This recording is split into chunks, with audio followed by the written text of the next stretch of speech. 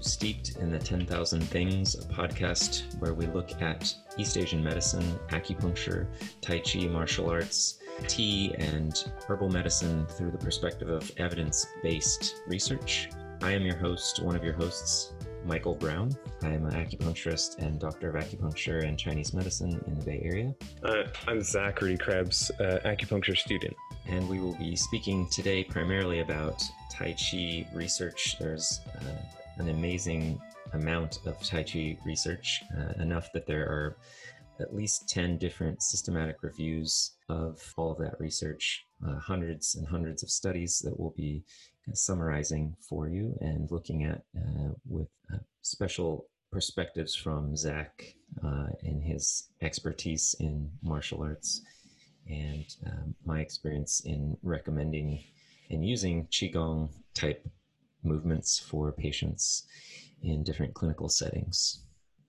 This is an exciting topic because a lot of the breakthroughs and successes that I've had with students occurred in conjunction with referring out to acupuncturists for things that Tai Chi would kind of generally help with, but then they would get the specific help and then they'd come back to class, and it really worked quite well.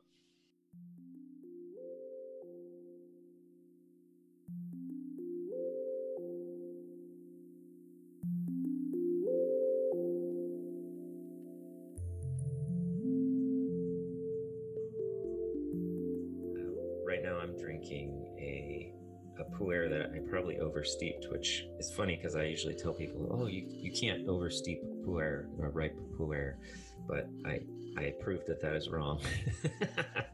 What did you do? I put it in a thermos with boiling hot water, and I let it sit for like a half an hour, and then I poured it out, and it is almost too strong to drink, even after diluting a little bit.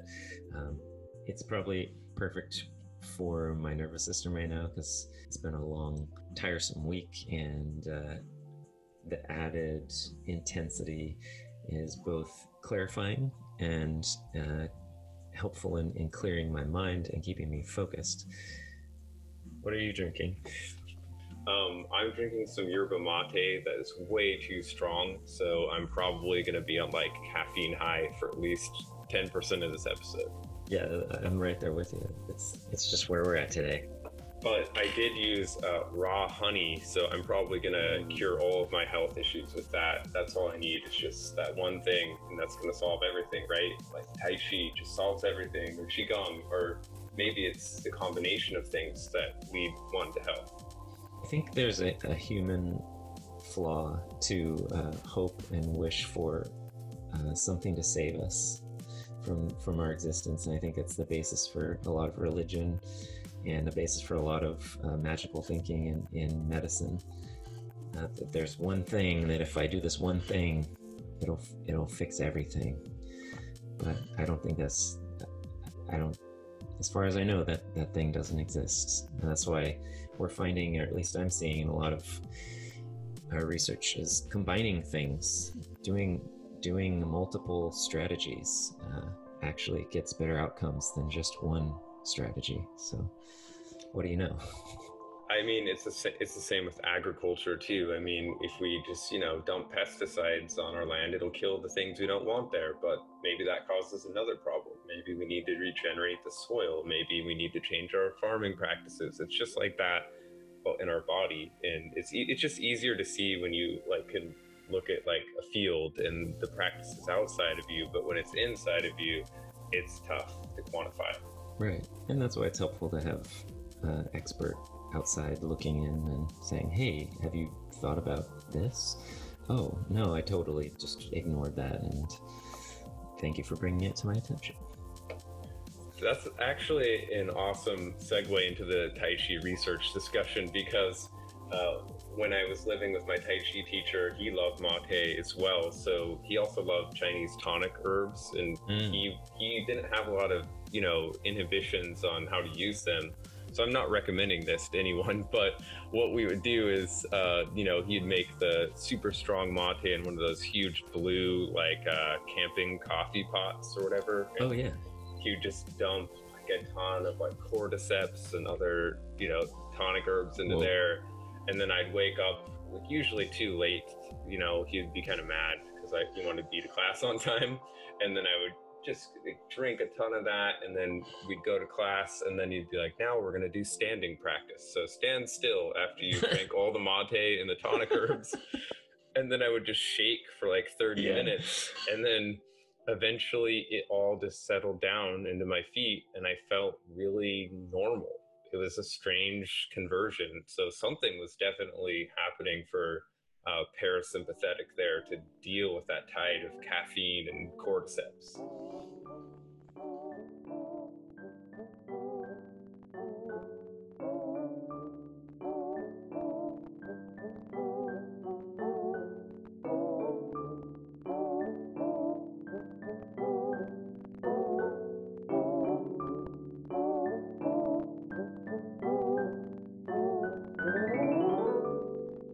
Let's look at some of the research that's been done.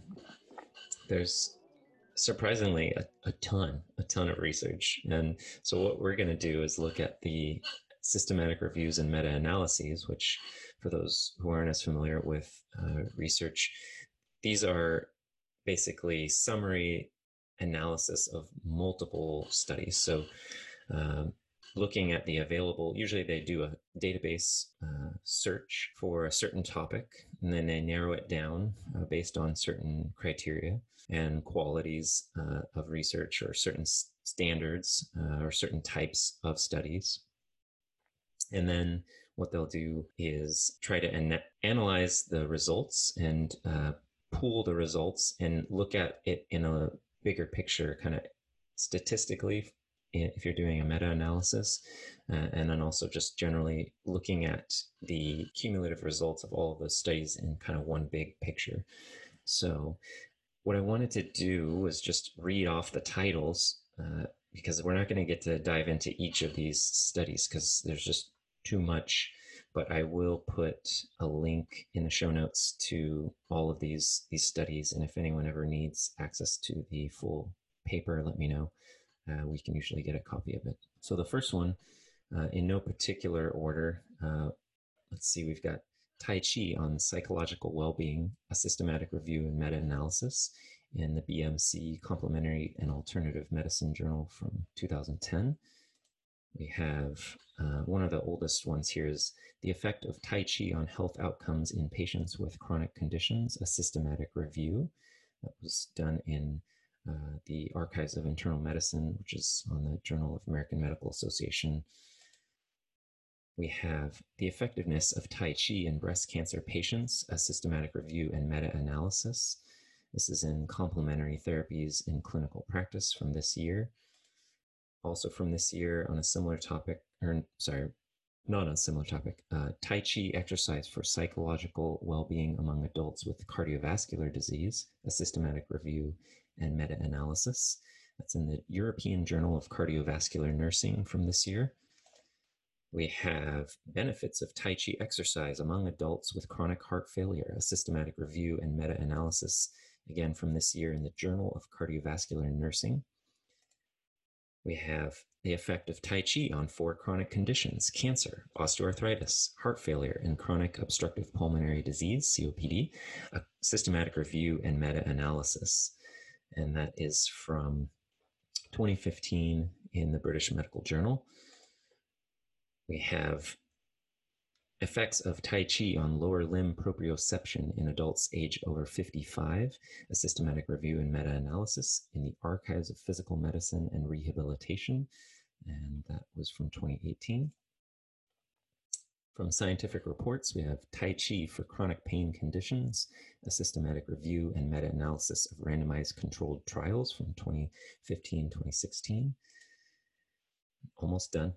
We have the effect of Chinese martial arts Tai Chi Chuan on prevention of osteoporosis, a systematic review from Science Direct and the Journal of Orthopedic Translation from 2017. We have Tai Chi and Qigong for cancer-related symptoms and quality of life, a systematic review and meta-analysis from Journal of Cancer Survivorship in 2017. And we have Tai Chi for essential hypertension, a systematic review of randomized controlled trials from 2020 in the Current Hypertension Reports Journal. So that is a lot of research. Are there any that stand out to you or that you want to dive into first? It is a lot. And so when I see that much evidence for something, and we haven't gone into like how all the studies were done yet, and we don't have time to do that, but assuming we did that, and I read quite a few of these, we see that there's a preponderance of evidence that Tai Chi actually does have systemic health benefits. And then we can go from there to go to the more specific, use cases. So um, one of the interesting ones was the one that said the effect of Tai Chi on health outcomes in patients with chronic conditions. I was looking into that study, and some quotes from that say that the psychosocial benefits appear to be safe and effective in promoting balance control, flexibility, and cardiovascular fitness for older adults with chronic conditions. So my question is, like, how does it do that? Just like, Right. what is the mechanism of action, the mechanism that allows these benefits to occur? And so then that comes down to, how do you define what Tai Chi actually is? And a lot of these studies seem to boil down to essentially, in most cases, the Yang style 24 form, or a derivative of that, or some kind of Qigong that's taking moves from Yang style Tai Chi, or has a very similar, archetypal movement pattern. And so most of those studies seem to work with alleviating, stress, fatigue, depression, and improving your sleep quality. And then that seems to have some cumulative effect on these other conditions. So it's used in, usually like in conjunction with standard care or other forms of treatment, to work with like side effects and benefits. And that's what I was reading from most of these. So we could talk about that one, or any of them that really piqued your interest. And I mean, I've actually experienced that in my teaching. Like, I've seen people who, couldn't squat to the floor be able to squat, who are 80 plus years old. I've seen incredible things. And I've seen some weird things too, like, cult like behavior in group learning settings. So it's really hard to define what Tai Chi is, and it's hard to qualify what's good or effective Tai Chi or not. And Right. it's hard to keep it going, keep classes Right. going with people, Yeah, there's a lot of challenges when you're trying to get the patient to, in many cases, voluntarily do something. Um, but it's interesting to look in that one study you were referencing. That's the chronic condition. So it's looking at kind of how does it affect a wide variety of things: osteoarthritis, cancer, heart failure, and COPD.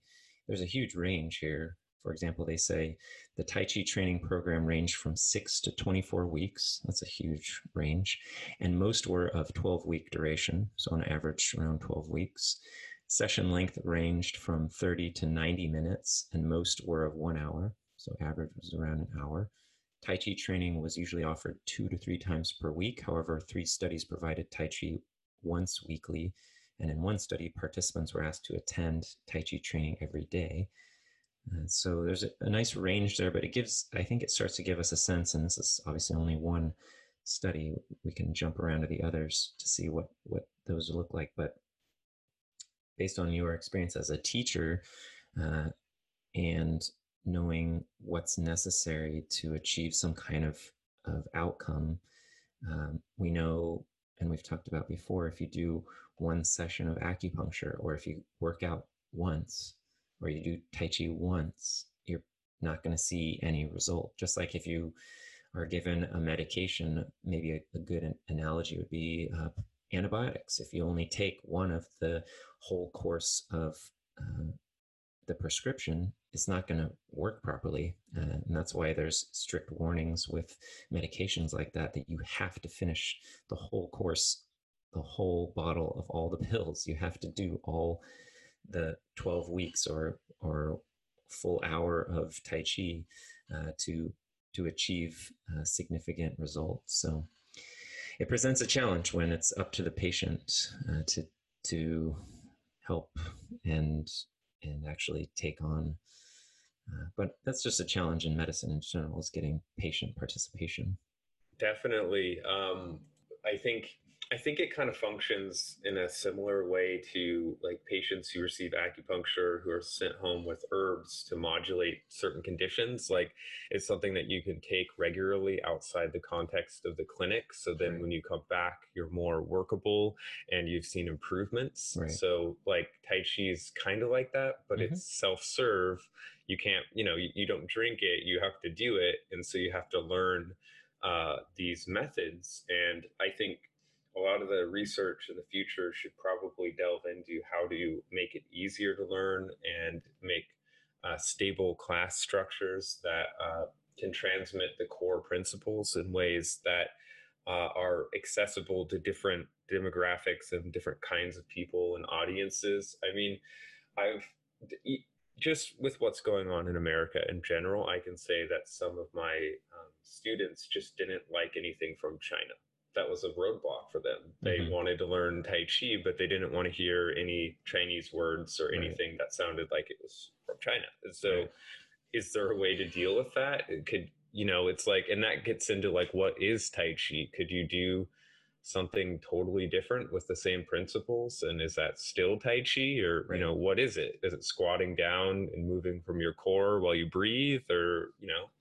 Well, speaking to that, looking at one of the other studies and just looking at the language used in the Journal of Cardiovascular Nursing, the study Benefits of Tai Chi Exercise Among Adults with Chronic Heart Failure, they're using language here that basically helps me put that into perspective. Tai Chi is a form of physical therapy. It's in here from this article. It says exercise based cardiac rehabilitation. So you can start to use words that don't trigger people's emotional or whatever triggers, like trigger warning. I'm going to say China, watch out. uh, you can just use other words that maybe don't have any cultural or political reference to them. So as we were talking about last episode, we have to navigate, unfortunately, these, to me, and some just silly kind of biases in ourselves and our patients and in the populations we're trying to share helpful information or helpful tools with. So we just have to find other words that might be appealing or digestible. So physical therapy informed by, what do you think in terms of introducing it as a form of physical therapy, as a form of quote exercise based cardiac rehabilitation in this case? I think it's really contextual, like depending on the audience you're presenting it to, how you would define what it is, and use the appropriate language. Like I was looking at the acupuncture and the Tai Chi pages on Wikipedia to see what they say. And, that's a future podcast episode, what, Wikipedia says about acupuncture. But Oh yeah. for some reason, they allow the Tai Chi page to say that Tai Chi does have cardiac benefits in it for the elderly and for reducing blood pressure. So they'll let Tai Chi have a health benefit, but acupuncture is a quote unquote pseudoscience on Wikipedia as it stands now. And so part of that is just, I guess maybe like if I was like, here's an example. So at our local hospital, there's a Tai Chi guy who's teaching, or was prior to COVID, teaching with people rehabilitating on the cardiac floor. So, that's one common example is there'll be like one Tai Chi person who gets like the whole realm of the hospital to do their intervention program for. And they'll explain how it works and what it does in terms of cardiac rehabilitation. So they have like objective metrics they work with that they can say like, well, if you do Tai Chi on this schedule, then your levels will change, or you'll have better or better quality of life, perhaps a little better heart function, or your symptoms might alleviate a little bit here or there. So it's like that context is different than the like Tai Chi for martial art class, where people are coming in to see like if you can push them across the room or something. Then suddenly Tai Chi is like a different thing. Mm-hmm. So it really depends on who you're talking to, and some people don't even think we should do it as a health practice at all. And Right. and then you have to deal with those opinions, and it becomes interesting. I love the topic, but ultimately I just liked using it for helping people in community centers and senior centers. Like those were the most grateful people that just felt that it really helped them, and they loved to do it, and they really love the class too. Just Mm. coming to class, meeting people, having friends, and I think that goes into the psychological and social part of pain and how it really helped them on that level. Right, Because the when quality you, of life as well. yeah, the quality of life, and that came up in one of the studies too. The questionnaire for how to define quality of life. It was from the World Health Organization, and so they have a questionnaire on the quality of life and a survey, and it's a bunch of questions that are really interesting to look at. When I Yeah. was looking through it, I was like, how happy am I? I was like, am I even living a good life Hmm. myself? So it's kind of funny. Yeah, those survey tools are really interesting.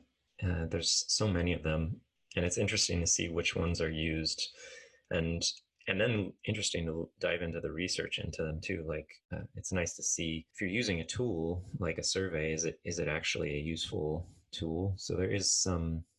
When I was digging into and learning about survey tools when we were doing building our own studies for the doctorate, or learning about different types of research. We looked at survey tools, and there's huge databases of them, and then you can kind of research which ones are most used, which ones have been actually studied for their quality and accuracy and usefulness for whatever it is you're studying. But the quality of life ones are always interesting because it's an interesting thing to try to assess, is what is someone's quality of life. And it's also cool to see how it's become a useful and valued measure too. It's speaking of quality of life. One of the studies that we were looking at that was really interesting to me was the one titled Tai Chi on Psychological Well-Being, a systematic review and meta-analysis from 2010. They pulled from 11 different databases in 2009, looking at randomized controlled trials, non randomized controlled studies, and observational studies, and ended up with 40 studies totaling 3,817 subjects, and approximately 29 psychological measurements were assessed. For them, again, it was roughly an hour, but it ranged anywhere from an hour to a year of regular Tai Chi, so a huge range. And I love how these studies always start, especially a well-written one like this. You start with the background, like why are you even reading a paper on this? Well, quote, mental illness affects 450 million people worldwide, with 25% of the population affected in their lifetimes. It is a leading cause of disability for people aged 15 to 44. A growing list of psychological states, including stress, anxiety, depression, and mood disturbance, have been linked to many chronic disorders such as coronary heart disease, cancer, diabetes, and mental disorders, as well as to accidents. Mental illness poses significant economic burdens to those involved, reduces productivity, and increases healthcare costs. Thus, there is an urgent need for inexpensive and effective strategies to promote psychological well-being and improve general health status, especially for people with chronic conditions. End quote. So it's a huge problem. Well, when you put it that way, it seems so good. And that's a big issue with research, I think, is that it's hard to believe that something like Tai Chi or acupuncture or other modalities like this can just be generally beneficial and help people in so many ways without many risks or many side effects or really anything bad happening. On some level, our culture doesn't want to believe that that's possible. And by our culture, maybe I'll say mainstream U.S. culture. I, Right. I don't I don't claim to be the whole culture here, but when I'm just looking through this study, looking at all these different RCTs, randomized controlled trials, I'm looking at the kind of Tai Chi they're doing, and it's what I see from that is it almost doesn't matter what kind of Tai Chi you do, what style you do, because there's Sun style, Wu style, Yang style. There's all in there are different variations. I mean, generally, what we would say, my teacher would say, is you need to come to class twice a week for an hour, and then you'll get the benefit if you do it for a few months. And that's really what I see in most of these studies.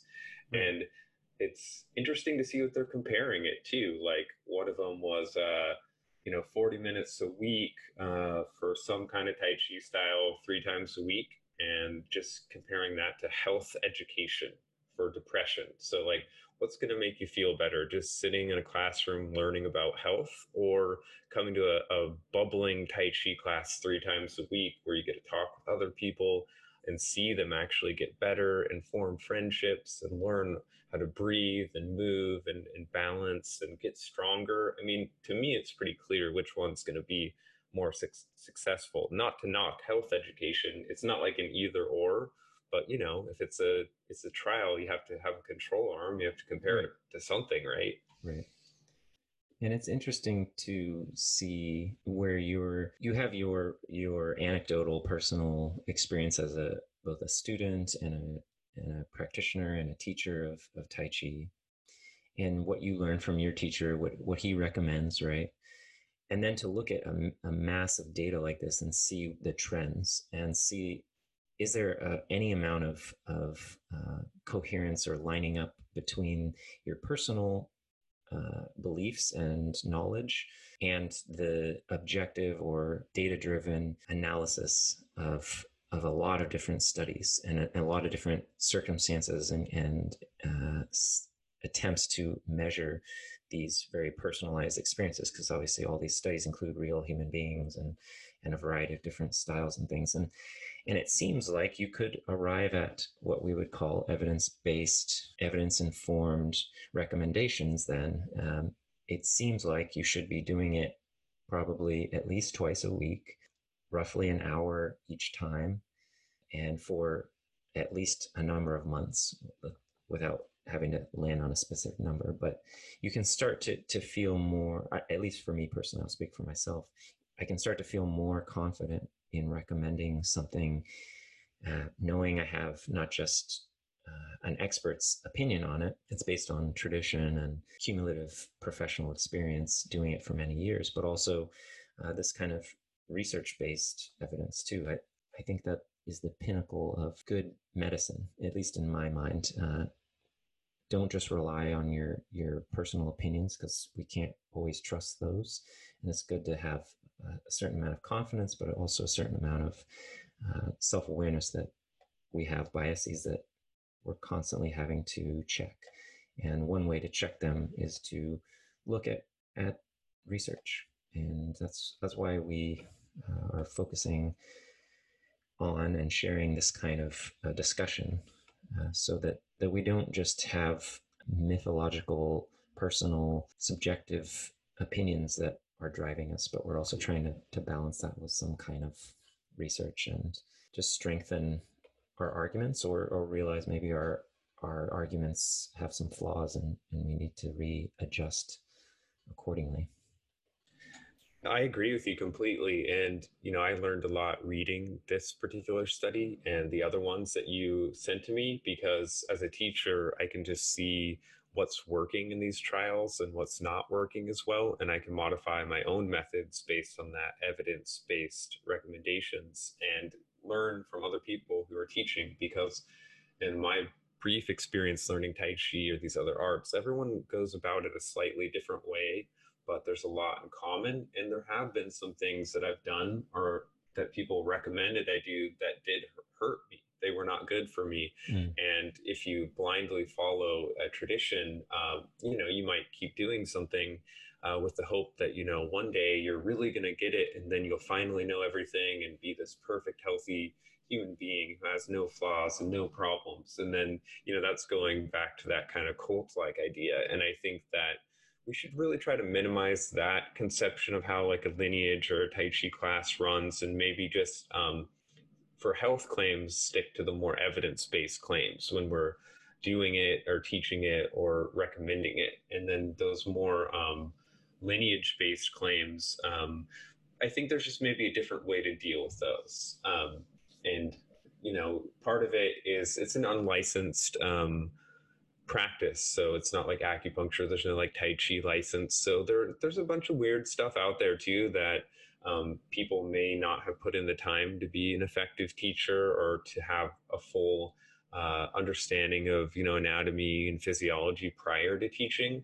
And that can be a problem when you're working with people who have real issues like Right. chronic knee pain or back pain. And um, that's just something that I think the Tai Chi profession itself is slowly starting to address. Well, that's good. So I'm pretty happy about it. But just like any other profession, there's a lot of disputes. And going back to what you said, it is good to weigh our personal experience against the available evidence. And I think with Tai Chi in particular, there's just so much evidence that it works now for these general things like mental health, psychological well being, that really I could safely recommend it to everyone.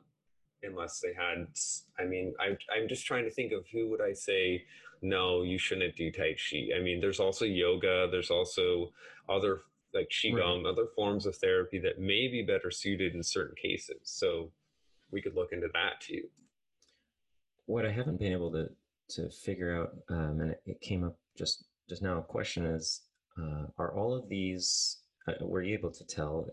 Were any of these studies, the subjects in the studies, were they doing the Tai Chi on their own, or was it mostly in group settings, or because that's a question too. How much of some of the benefit is coming from, like you've been emphasizing, a group therapy type social environment. But then I realized, well, that's not necessarily how uh, Tai Chi is done in these studies, right? It could just be the person doing it on their own, or with like an individual instructor, like at a physical therapy session. So that's obviously you have to like, it's like acupuncture. There is a certain amount of, or any kind of treatment, there's a certain amount of psychosocial influence on the outcome. And how do we separate that from the results and the measurements? It's sometimes maybe impossible, but you can attempt to design studies in a way, or at least be aware that that might be an influencing factor. um, Definitely. did you And notice? the ones that I was reading that you sent me were more of a group setting, not alone, solitary, at home doing it or in the park or something. So I do think you're right to assume that the group setting does have an influence on the result. Mhm. But, I haven't exhaustively looked at all of them. In my own experience as a learner or a student, I would have teachers who would say stuff like the goal of coming to class is to learn the methods, to learn the forms and the process of doing Tai Chi, and then learn that feeling that you get from doing it around the other people and from the teacher, and then to take that back home and replicate that experience on your own, the same feeling just on your own. So I'm sure that psychological process of going through that is also important to the healing effect. Um, do being able to invest in your own health proactively on your own without the class there. I mean, that's what I would always recommend my students do is, take what they learn in class and do it on their own and ultimately not need me. I mean, not Right. need the class in Right. not dependence, but independence is really the goal. Right. Now it brings up that famous quote from the Neijing: is a truly skilled doctor is treating a whole nation or group, a large group. And how does one do that? Well, you teach people to take care of themselves, right? So public health being an attempt to try to affect population wide health outcomes and challenges, it seems like some kind of exercise based therapy. Obviously, there are so many different kinds of exercise, but there's something about Tai Chi in wherein you're using gentle, controlled, often symmetrical movements that engage both sides of the brain. So there's neurological stimulation that occurs without huge anatomical stresses. And then there's also the regulation of the nervous system with controlled breathing, because oftentimes breathing is a key lesson in at least in my experience of Tai Chi and Qigong, is being aware of what you're doing with your breath while you're moving, and often synchronizing your breathing and controlling your breathing and becoming aware of your breathing while you're moving. And there is some powerful effect. And that brings up something maybe we'll look at in the future, but is mindfulness meditation. And it's looking at that in research and how that's being now understood to have significant effect, um, clinical effects that are making it become a recommended complementary therapy as well. And that's just sitting and breathing or watching your breathing. So there's something there, and it's not that complicated, or it doesn't have to be that complicated. And that would be great to follow up on, and that's why Tai Chi and these modalities are sometimes hard to study. Is because in my mind, the reality of a Tai Chi class experience, or even an individual experience of doing it, is Tai Chi and Qigong and meditation are really all part of this one experience. It's not just like I only do Tai Chi when I work with a group. Like, we usually start standing completely still and breathing, holding a still posture. So it's like standing meditation. And then we'll do some Qigong, like a small series of Qigong exercises to work with the breath and the mind, and according to some people, to distribute and normalize the qi and gas, like nitric oxide in the body. Uh, and then we'll move into our Tai Chi, and then the Tai Chi uses the two things before it, the stillness and the breathing and the Qigong, to integrate those into this kind of long form, slow motion that's an integrative result of those other trainings. So then ultimately, the more you do that, then you can just start with Tai Chi. So that's Mm-hmm. like the saying that, like, it's actually really hard to do Tai Chi, to just pop into it. You have to kind of prepare. Right. Yeah, I remember all the good teachers I've had start with your posture. And that's really a mindfulness exercise of becoming aware of how you're holding your body. Uh, it's so easy to be completely unaware of how you're holding your body. And oftentimes, even just bringing awareness to parts of your body start to change your perceptions, pain patterns, and things. So even that fundamental initial awareness exercise and postural assessment is just, it's a physical therapy in and of itself. So if you can learn to do that, that can have profound effects. But then of course, like you're describing, how you build layers of knowledge, layers of synchronized activity, you just start building an even more potentially powerful, potent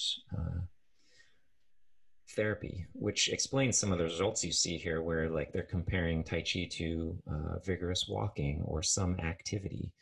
So there seems to be a measurable difference between regular activities and Tai Chi as an activity.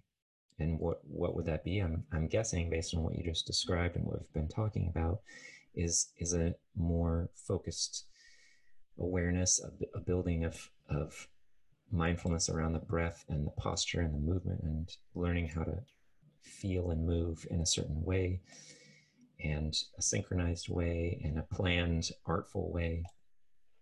And it's different than walking to just walk, or doing work in the garden, or whatever it is. So It gets really trippy at some point, because, like, a lot of my teachers would say, like, Tai Chi is life. Like, you learn it in the class, but then your next goal is to apply it to everything you do. So, like, we study how to walk and how to squat and how to do all these things in our Tai Chi class. And then you go into your normal life and you start gardening or walking, or, shoveling the snow, or raking your yard, or mowing your yard, or whatever, and you find a more like Tai Chi way to do it. So then it can actually become those things. And then it gets really hard to study, because you would have two people doing the same thing going on a walk, or someone who does more Tai Chi inspired walking. Are those actually the same thing? And there's even a form of like running or jogging that's based on Tai Chi, that has been invented, that also shows positive results. So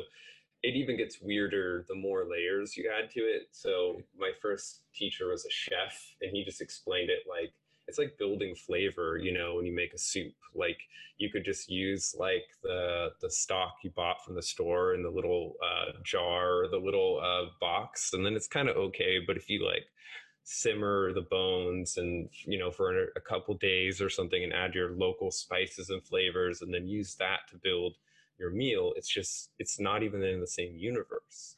Right. Or I mean, it is technically, but you know, it's like when you taste it, you know, it's like the difference between an organic tomato or a conventional tomato. Like, can Yeah. science tell you which one is better? I don't know. I mean, but I'd like to know why one is better, because I can taste one. Right. Definitely tastes better. Well, we're going to do a shorter episode today, but I thought to wrap up and put this into some sort of practical recommendations. Do you have any recommendations for anyone listening to either start for themselves? Where should people go to learn Tai Chi, or where should they send patients or people that they're working with? What would you recommend? Well, we're living in the era of YouTube and apps. So the question is, can you learn Tai Chi or Qigong online? And that's the question. There's no answer there. So what I did, or what my teacher helped me start with, was this form of Qigong called Shibasher Qigong. It's a series of 18 movements, and they're kind of from Tai Chi.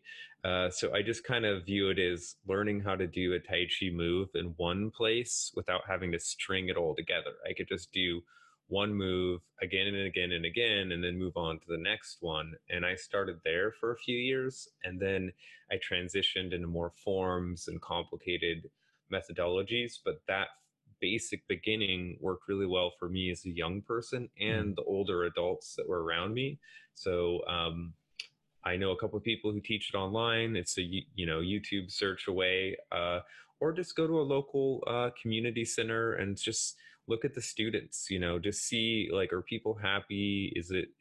Are people getting good results? Does it feel like a good place? And my my other teacher, Edward Hines, wrote a book called "How to Pick a Tai Chi Teacher," or something like that. How to pick an internal art teacher. I think that's a really good read before you go selecting something. It'll tell you how to look for it and the roadblocks you may have. Okay, yeah, send me the link and we'll put that in the show notes. And we'll also write out Shabasher. You said it was 18 form, 18 movement form. Yeah, it's from Professor Lin Hosheng, and I might have, pronounced that incorrectly. I apologize, but it's 18 movements that are together in one form, or one sequence, and there's actually 8 sets of 18. You know, the first set of 18 and the second set of 18 are pretty accessible and easy to do, and you can find them online and online classes for them. I like that. That's just my Kool-Aid, but there's a lot of different ways you could do it. Are there any really even simpler qigong movements or a single qigong exercise that you like to start warm-ups with, or anything like that you found?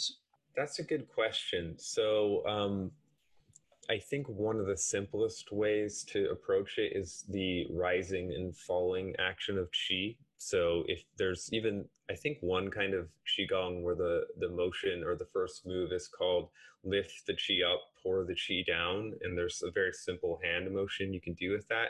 Just something about, like breathing in, lifting your hands, breathing out, dropping your hands. And you can do that with your arms in front of you or more up your center channel and down. um, Generally, some variation of that is a really good way to start. And pretty much every style of Tai Chi or Qigong starts with a motion like that. So if you just look up really anything and just look at the first thing they do, you could probably start there. Yeah, I think that's a good goal, I would say, for anyone. And I'm speaking for myself, really, but surely it would be useful for anyone who feels overwhelmed by learning a whole form. Like we've been saying, you don't have to do that and give yourself time. Just learn the real basic warm-up stuff first. Just start with the warm-ups and learn how to do the warm-up if you find one you like. So I like that advice. And Yeah, to tie into acupuncture, if you can get some acupuncture too and feel the qi moving in you, and then go back home and do a little qigong on your own or tai chi, it's a lot easier to feel, and then you'll know what we're talking about. So I really recommend the two together. Yeah, and that points to future discussions we'll have where we talk about what is qi. Is it sensations felt by the nervous system? Is it a magical energy? Uh, we'll we'll have to dig into that because it's a fun conversation, and there's some fascinating research that attempts to understand what that is, and there's some amazing discussion and argument around it as well. So we'll have to wrap up for today. This is a nice short dive. If anyone wants, they can look in the show notes and look at all of these studies. There's hours and hours of research to read here, but there's some really beautiful diagrams in some of these that summarize a lot of data and makes it digestible and quickly usable, like we've been saying, in your practice or in your thinking about public health and how to help larger groups of people with chronic health conditions, mental health issues.